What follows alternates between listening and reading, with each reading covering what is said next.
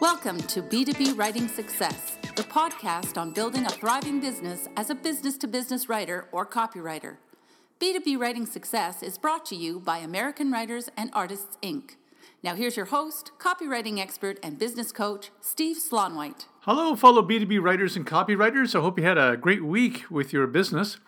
This week, I want to talk about the topic of managing a white paper project.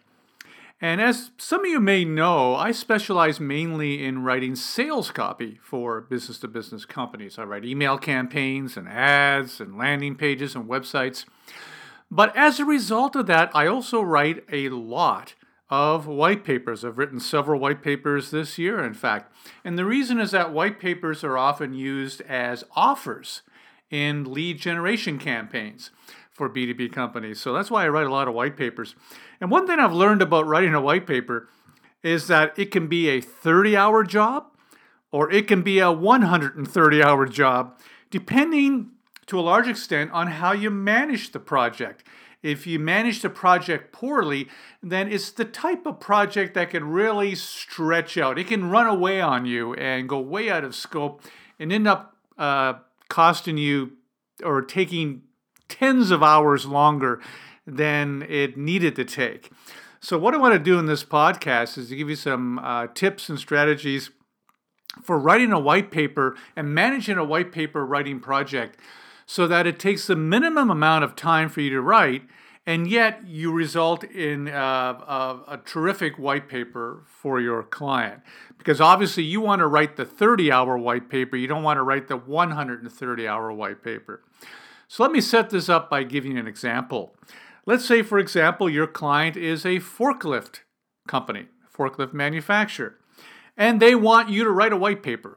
And their idea for the white paper is one called 7 Strategies for Reducing Forklift Accidents by 50% or More. And the reason why they want you to write a white paper like that is because they got a new line of forklift trucks that they're releasing soon. And these new line of forklift trucks have a lot of safety features. And they want a white paper to help promote the safety features in their brand new line of forklift trucks. So they want you to write that white paper, 7 Strategies for Reducing Forklift Accidents by 50% or more. So how would you begin? How would you manage that white paper writing project? Well, let me give you a 6-step strategy, a project management strategy that I use that helps achieve that goal of taking the minimum amount of hours to write the best white paper possible for your client. Because like I said earlier, you don't want a white paper project to run away on you and end up taking you 100 hours because then it becomes not very profitable for you. So here's the 6-step strategy. Step number 1 is you want to have a project meeting with your client. Now that project meeting could be on the phone or it could be a teleconference or web meeting, or if it's a local client, it can be a live meeting, but you want to have a project meeting about the white paper where you get all the details about the white paper from your client. You discuss your ideas and things of that nature. Now this is a different meeting than a meeting you might have with a client to quote on a white paper project. This is a different meeting. This assumes you already have the white paper. You've already quoted. You've got the job. The client has hired you for this project. And now what you want to do is you want to book a meeting with your client and anybody else in your client's company that has some input into the project. And you want to book this project meeting. And during this project meeting with the client, you want to ask all your questions. You want to ask for background information. The client may have PowerPoint slides that could be helpful. Your client may have research, industry surveys that they may have on hand, or they may be able to point you to. So you want to ask for all the background information. You want to ask all your questions about the white paper. You want to start asking questions about the content. You want to use this meeting to get as much information as you possibly can. Because believe it or not, for a white paper like this, 7 Strategies for Reducing Forklift Accidents by 50% or More, The client may have come up with that title, but they may not have worked out what those 7 strategies are yet. They may be depending on you to figure some of this stuff out. So you want to find that out in the project meeting. Get as much information as you can. I recommend you book at least a half hour for this meeting. It may go up to an hour or even more for a more technical white paper. But book the project meeting. That's step number 1. Then step number 2 is invariably you're going to have some follow-up questions after the project meeting is over. No matter how well the project meeting went, even if you left the project meeting thinking, wow, this client gave me everything I need, I understand it all, I get this, I'm ready to write. No, you're not, because no project meeting for a white paper ever goes perfectly. And once you start digging into your meeting notes and the background materials that the client has sent you, you are going to have questions. You're going to have questions, and you're going to need to contact your client and get those questions answered. They may be clarification questions. You may be a little fuzzy on one aspect of this topic, and you want to clarify that with your client, or you may have questions about other aspects of the white paper project after you've dug into it a little bit. So you want to get back to the client with questions, and you should do that no more than 1 or 2 days after the project meeting. That means after the project meeting is over, you jump right in. You get the background materials from the client, you go through it all, you go through your notes, and then you're going to have some follow-up questions. In fact, I'll often warn a client in advance. I'll say to the client, Mr. Client, after our project meeting, I'm bound to have some follow-up questions. So expect an email from me with 3 or 4 or 5 questions that I'll need answers to. And clients are fine with that. They're happy that you have a process. They're happy that you know what happens next. So they feel comfortable with that. But ask those follow-up questions 1 or 2 days after the project meeting. So that's step number 2. So step number 1, have the project meeting. Step number 2, send an email with your follow-up questions. Now, step number 3, chances are, with probably 80 or 90% of the projects, the white paper projects you get from B2B clients, the client is not going to give you all the information you need. You're going to have to do some additional research. And I've done some podcasts on tips on how to do research for white papers and for other content projects in some earlier podcasts. So I invite you to go back and do a search and find some of those podcasts. But you're going to have to do some additional research. Now, here's a tip that's going to make your research go a lot faster. And that is find out or decide in advance what you want to find out. Decide in advance what information you need. Don't just start researching everything on the topic of forklift accidents and reading every article you can find and every research report you can find. That's exhausting, and you're over-researching. You don't need that much research. Instead, decide in advance what facts you need, what information you need, and then go looking for that specific information. Let me give you an example. Okay, our topic for the white paper is 7 strategies for reducing forklift accidents by 50% or more. So one bit of information you might want to get is statistics from an authoritative third party, statistics on forklift accidents. Maybe you can visit the website of the Accident Prevention Association. Maybe they've done some studies on it. Or the Manufacturers Association, or some association or group out there that studies these things. Visit their websites, do a search, see if you can find some statistics on forklift accidents. And it'll go quickly for you because you know what you're looking for. You know you're looking for statistics on forklift accidents. So you're looking just for that bit of information. And you're laser focused, you're going to be able to find it a lot faster. So just let me repeat this. Don't just do blanket research where you're just reading everything from anywhere about forklift accidents. Be really focus on the type of research you're doing. Decide in advance what you want to look for, and then look for it. And also, as part of your research, you may end up interviewing an expert, a topic expert on the topic of reducing forklift accidents. In fact, one of those experts could be in your client's company. Your client may have an in-house expert, someone who knows all about this stuff that your client wants you to interview for the white paper. Or it could be someone outside the company as well. And sometimes you have to find who this expert is. You have to be a journalist and do what journalists do and find a source, find an expert to interview. You don't need to do this for every white paper, but for some white papers, it really makes sense to interview an expert. And like I said, in a previous podcast, I've given you some tips on how to do that. So go back on the podcast and get some tips on how to find and interview experts. But one tip I'll give you right now that'll make that process go quickly is to set up that interview early in the white paper writing process. Don't wait. As soon as you know that you want to interview an expert on forklift accidents for your white paper, find that expert and book that interview early.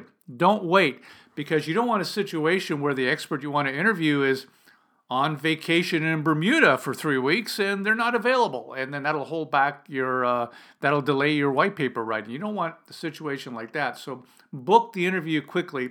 And also before the interview, plan your questions in advance. Decide in advance what information you want from that expert and plan the interview questions in advance. Don't just wing it when you do the interview. The reason why you want to plan your questions in advance is that you want to make sure you're asking the right questions and getting the information that you want, because in an interview, you may not get a second chance. The expert may not be available for follow-up questions. So that interview is your only time at bat. So you want to make sure that you're prepared, okay, and prepare these questions in advance. So those are some tips for step number 3. Now, step number 1, project meeting. Step number 2, the follow-up questions. Step number 3, you do your research. Now, let's assume you've done your research. You got all the information you need to write your white paper. What is the next step? Step number 4 is you write down the points you're going to make in that white paper. This is not an outline. You don't make an outline. I find an outline is way too much work. It's not really valuable to you or the client, in my opinion. And, it's really not necessary. But what you should do is make a list of the points that you're going to cover in your white paper. For this white paper, for example, 7 strategies for reducing forklift accidents by 50% or more, obviously you're going to make a list of what those 7 strategies are. And maybe under each of those strategies, 2 or 3 points that you're going to make for each of those strategies. And there you have it. Now you have a good skeleton of what your white paper is going to look like. So once you have your points listed down, the points you're going to make in your white paper, send those points to your client and say, Mr. Client, here are the points I'm planning to cover in the white paper. Let me know what you think. And this is a really good idea, because what you're doing is you and the client are getting on the same page as far as content is concerned. You're getting the client to approve the points you're making, so you know you're making the right points. Okay, so that you know the client agrees to the points that you are making. And also the client may have some points of his own or her own that they want in the white paper. They may have some edits for you on those points. They may say, you know what, the points you've made under strategy number 7, they're not really applicable to our audience. And they may offer some other ideas or suggestions for you. That's great, but when you're done, you're going to have a list of points that you're going to cover in your white paper that the client has ultimately approved, okay? And that way you're on the same page when it comes to the content. Now you can move on to step number 5, which is write the white paper. And now you can write the white paper on a very solid, secure foundation, because the client has already approved the points that you're going to be making in the white paper. So you're not in danger of writing an entire white paper and then the client looking at it and going, this isn't what I wanted to say in the white paper. This is way off topic. You've missed the bullseye. You've missed the stadium. You've missed everything. That kind of nightmare scenario is likely not to happen, because the client's already agreed about the points that you're making. It shouldn't be that much of a surprise to them when you make those points. Okay, so write the white paper and do the very best job you can writing the white paper, and you can do it confidently, knowing that the client has agreed to what you're saying in the white paper. And then the final step in the white paper project process is to handle the revisions. And invariably, for a project that long, for a white paper project, 7, 8, 9, 10 pages long, there's going to be revision requests. It's almost impossible to write something that long and to nail it on the first go. The client is going to have some feedback. Hopefully, the revision requests will be pretty minor, but there's going to be revision requests.